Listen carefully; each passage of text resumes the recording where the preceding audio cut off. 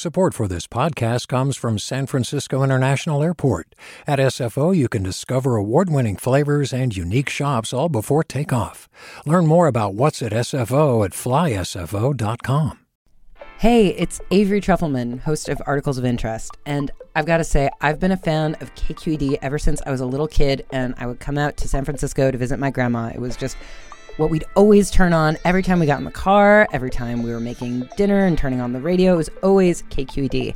And then over the years, I've become a massive fan of KQED podcasts because this is local reporting at its best. These are answers to questions you've always wanted to know, interviews with exciting, unusual voices, necessary journalism, all told with love and care and artistry. And did you know that a majority of KQED's funding actually comes from members? It's just people like you and me supporting the programs they love, while also getting access to cool events, behind-the-scenes footage, and so much more. If you want to sign up and be a part of this amazing community, visit donate.kqed.org/podcasts to become a member today. That's podcasts with an S.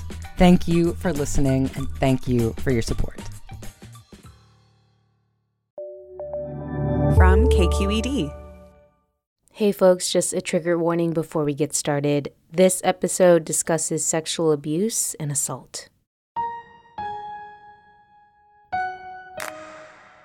I'm Erica Cruz Guevara, and welcome to The Bay, local news to keep you rooted. There aren't a ton of satisfying paths to justice for students who experience sexual abuse and assault. Sometimes the issue ends with the school, sometimes it ends with police. But rarely does it end up in court. It's a harrowing experience to try to deal with this through legal means. It can take years. It can cause more emotional damage than any sense of closure it could provide. So what happens when a student goes through something so horrible that they choose that last option? And what happens when a case not only ends up in a courtroom, but a student is in a legal battle with their school district?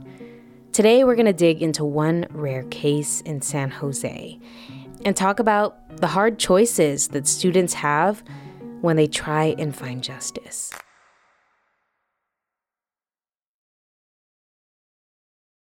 In your experience, when a student makes an allegation of sexual harassment or assault, what are just some of the things that can happen after that?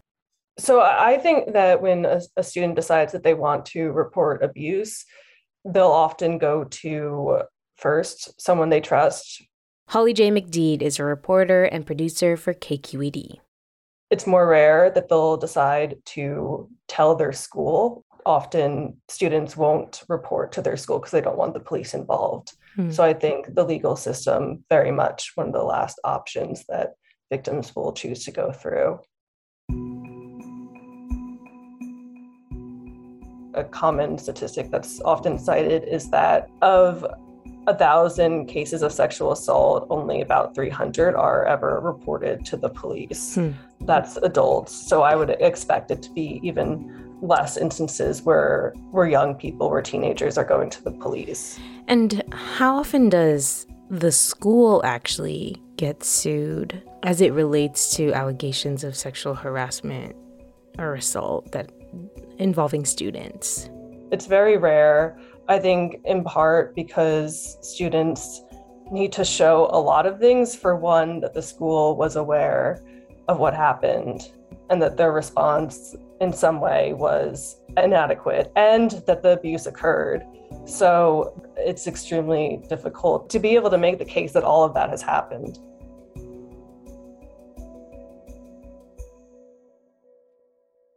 How do these cases usually go if they do end up in the legal system? An overwhelming majority end in settlements, so they will not end up going to a jury trial. So the public often doesn't have a lot of access to the case, the allegations, documents, things like that. It's hard to know like what happened. I know, Holly, that you have been following this one particular case that actually did end up in a jury trial involving a school district in San Jose. Can you just walk me through What happened in that case? What are the basics? So in this case, it involves the Eastside Union School District, which is in San Jose, Piedmont Hills High School.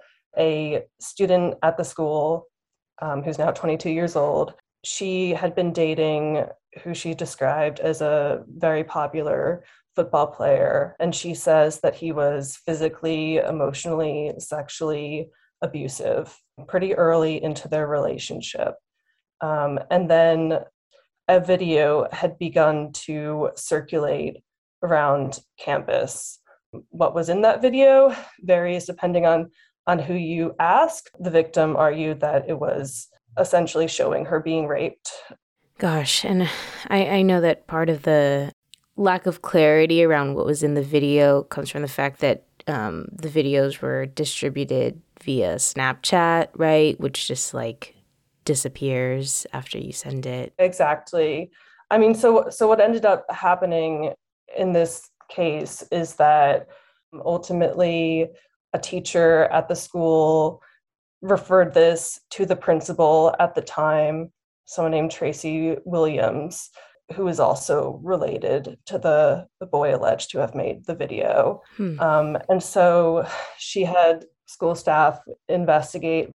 The school district ended up looking into how the principal handled this case, and they ultimately reprimanded her for the way she handled it. They also reprimanded her for showing up during a juvenile court proceeding to support the student who was accused.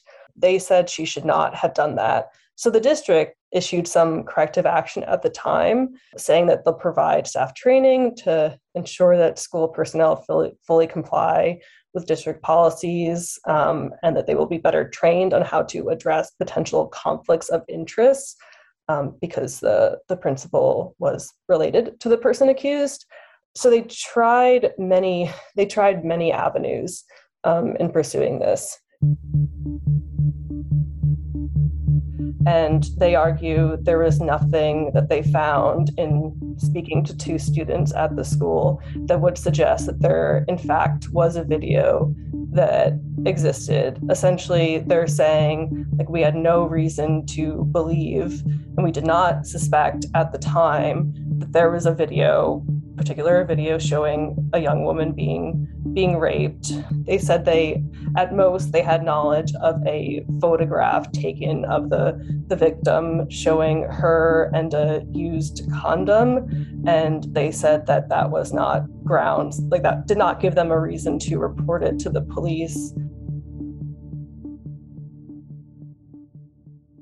Okay, so that was the school's response. I am curious what happened to the boy who was accused. The mother of the victim reported him to police, and then the boy pled guilty to not crimes related to the video. He pled guilty to abusing the victim. What is the lawsuit in this case ultimately about then? How did this end up in a jury trial? It ended up being around negligence. Like, was the school district negligent in how it responded? So the victim, her attorneys, they argue that the school was negligent because they argue the school should have interviewed the victim, and they should have interviewed the person who allegedly made the video, and they didn't do that.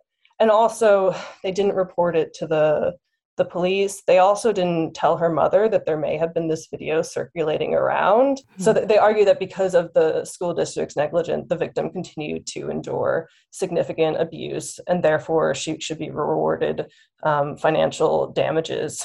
During the trial, they estimated she would live another 60 years. And so the sum the jury should award her should match the pain she would face every year remaining in her life. So I mean, the district's argument, I spoke to their attorney, Mark Davis. From the firm of Davis, Bankston, and Young, and we were the attorneys for Eastside Union High School District. The attorney for the district argued that the district was not negligent, because how could they be negligent if they didn't have any knowledge of a pornographic video being made. Like, what their argument is, why would they report that to the police if they did not have reasonable suspicion that there was such a video that existed? Overall, you had 5 school employees, all of whom received training every year on mandatory reporting, and all of whom testified that based on the extremely limited information they got, they had insufficient information to have a reasonable suspicion of child abuse, which is why they didn't report it, and that had they had a suspicion of child abuse, they would have definitely reported it. Okay, so that was the allegation and also the response to those allegations. What did the jury ultimately decide and why? So the jury ultimately decided that the district was not negligent. It was a unanimous decision. 1, the matter had been appropriately investigated. 2, based on what they had, they did not have a reasonable suspicion of child abuse. Therefore, there was no duty to report anything. And 3rd, there was no evidence to support the claim that we had somehow negligently supervised this boy on campus. Why they decided that, one can only speculate, but I mean, it seems like they were persuaded by the attorney's argument. So does this basically mean, Holly, that the victim and the family gets nothing? Yeah, the family doesn't get any money from this case. They don't get any acknowledgement of wrongdoing.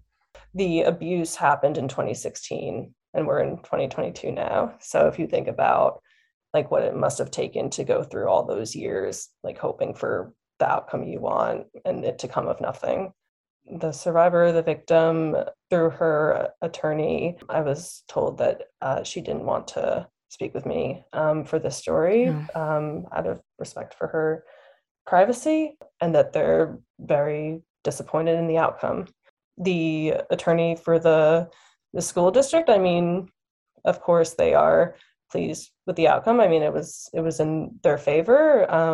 The attorney, Mark Davis, he mentioned that there had been times where they were still meeting, trying to hash out a settlement. The district made what, in my opinion, was a reasonable offer prior to trial.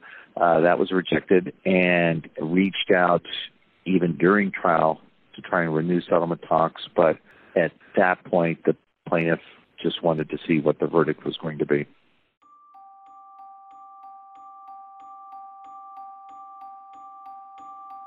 Yeah, I mean, this is just one example of this happening, but what do you think this case shows about the rare cases when a case of sexual assault at a school actually does go to trial? I think this case shows that there is a lot to lose. I mean, it's really a gamble. So you can spend years going through this process, and it can ultimately come to nothing in the end.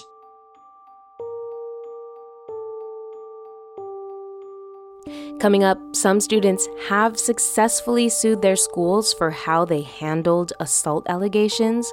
We'll talk about those and why schools could expect more lawsuits coming their way.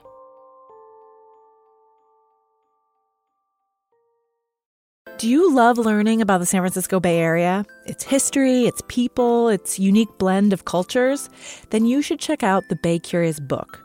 I'm Katrina Schwartz, editor and producer on the Bay Curious podcast, and I'm here to let you know that for the month of May, we've worked out a sweet deal for KQED podcast listeners. Right now, you can get the Bay Curious ebook for $1.99. That's right, $1.99. Just search for Bay Curious wherever you get your ebooks, or find a link in our show notes. This offer does expire at the end of the month, though, so you'll want to act on it fast. Happy reading!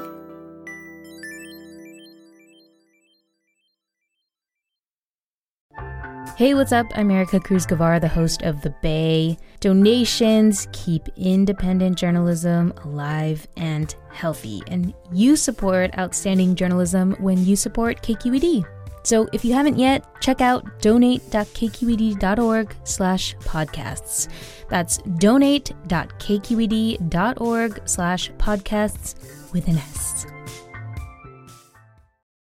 Are there any recent examples that you've seen, Holly, where a victim or a person suing is actually successful? Yeah, there was a very recent case in San Jose. It involved a San Jose middle school where the jury ended up awarding two women $102.5 million. I mean, so that was a case involving a middle school teacher who had allegedly groomed and abused them when they were minors. Another example of a case that ended up with the victim getting damages is Berkeley Unified. The student, Faith, she says that she had been sexually assaulted by another student at Berkeley High School. Healing is always going to take a really long time, especially just with what I went through. Faith is a pseudonym. She's worried that being identified would put her safety at risk. I'm just, living the college life, doing the best I can to, stay on top of things, not get stressed, and just try and get out of the Bay Area as fast as possible.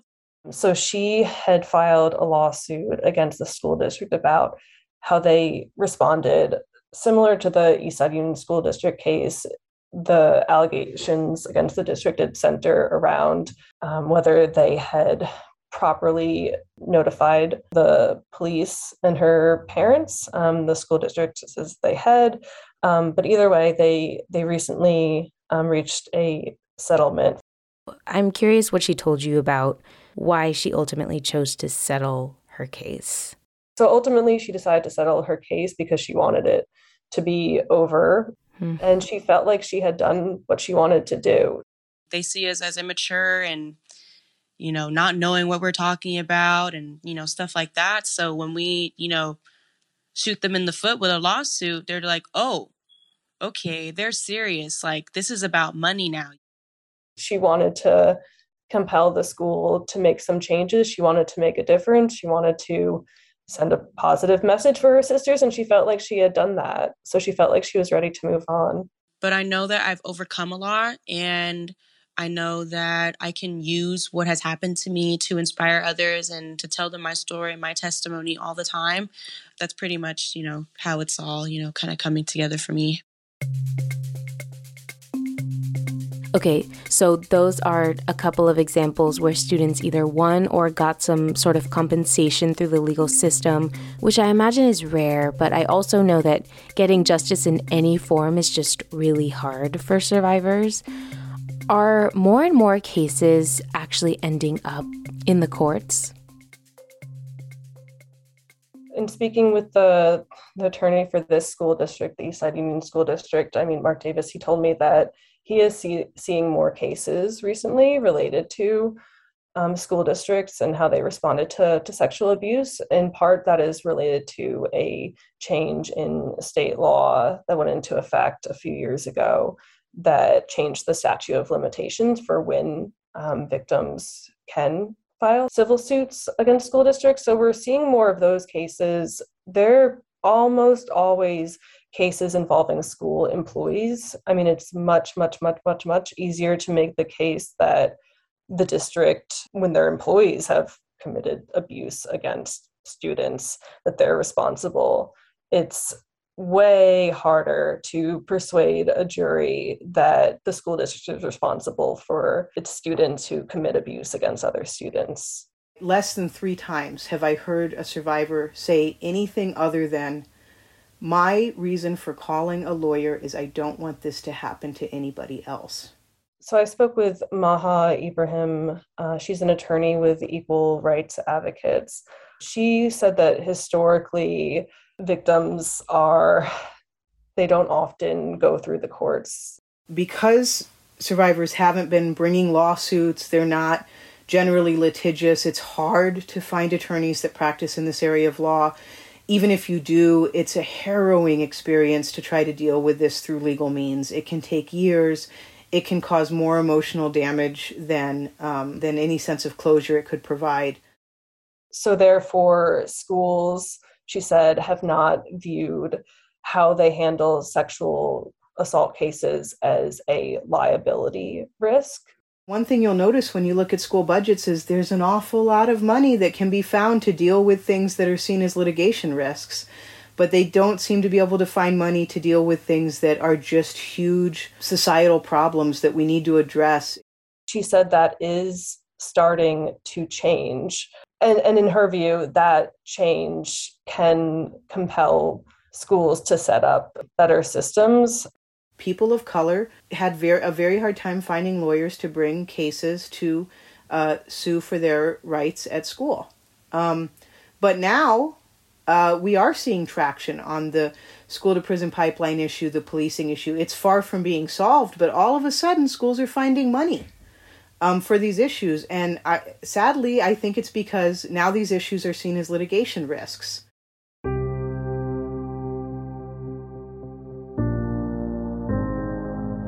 I want to talk about, Holly, what all this means going forward. Do you think we'll see more examples of people trying to hold their school districts accountable through the legal system? So I think we will be seeing many more lawsuits against school districts involving employees. We're going to be seeing cases that are older, that occurred when the students were minors, now adults. They now want the school districts to be held accountable.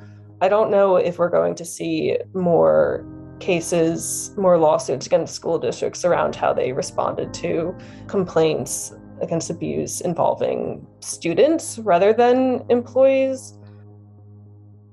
As far as deciding to file a lawsuit against their school, I feel like it's still such a terrible, traumatic, awful experience to go through that process that I don't know that we're going to see more of these kinds of lawsuits.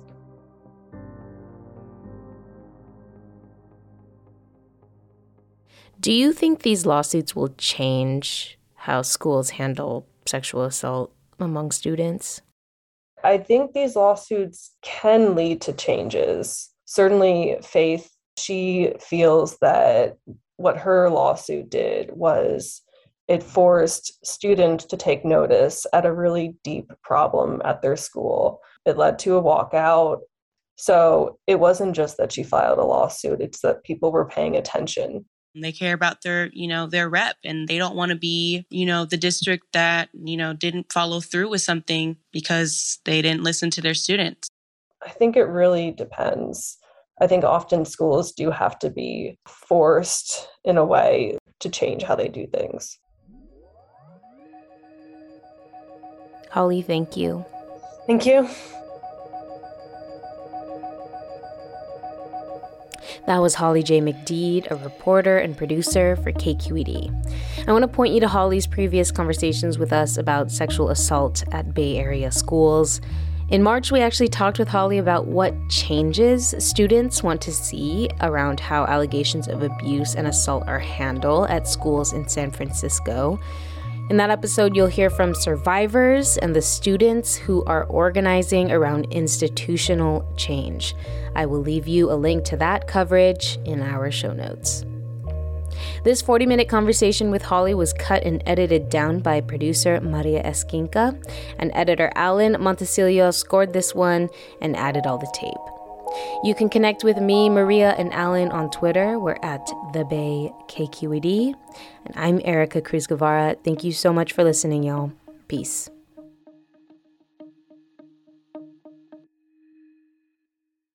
Hi, I'm Sasha Khokha, host of the California Report magazine.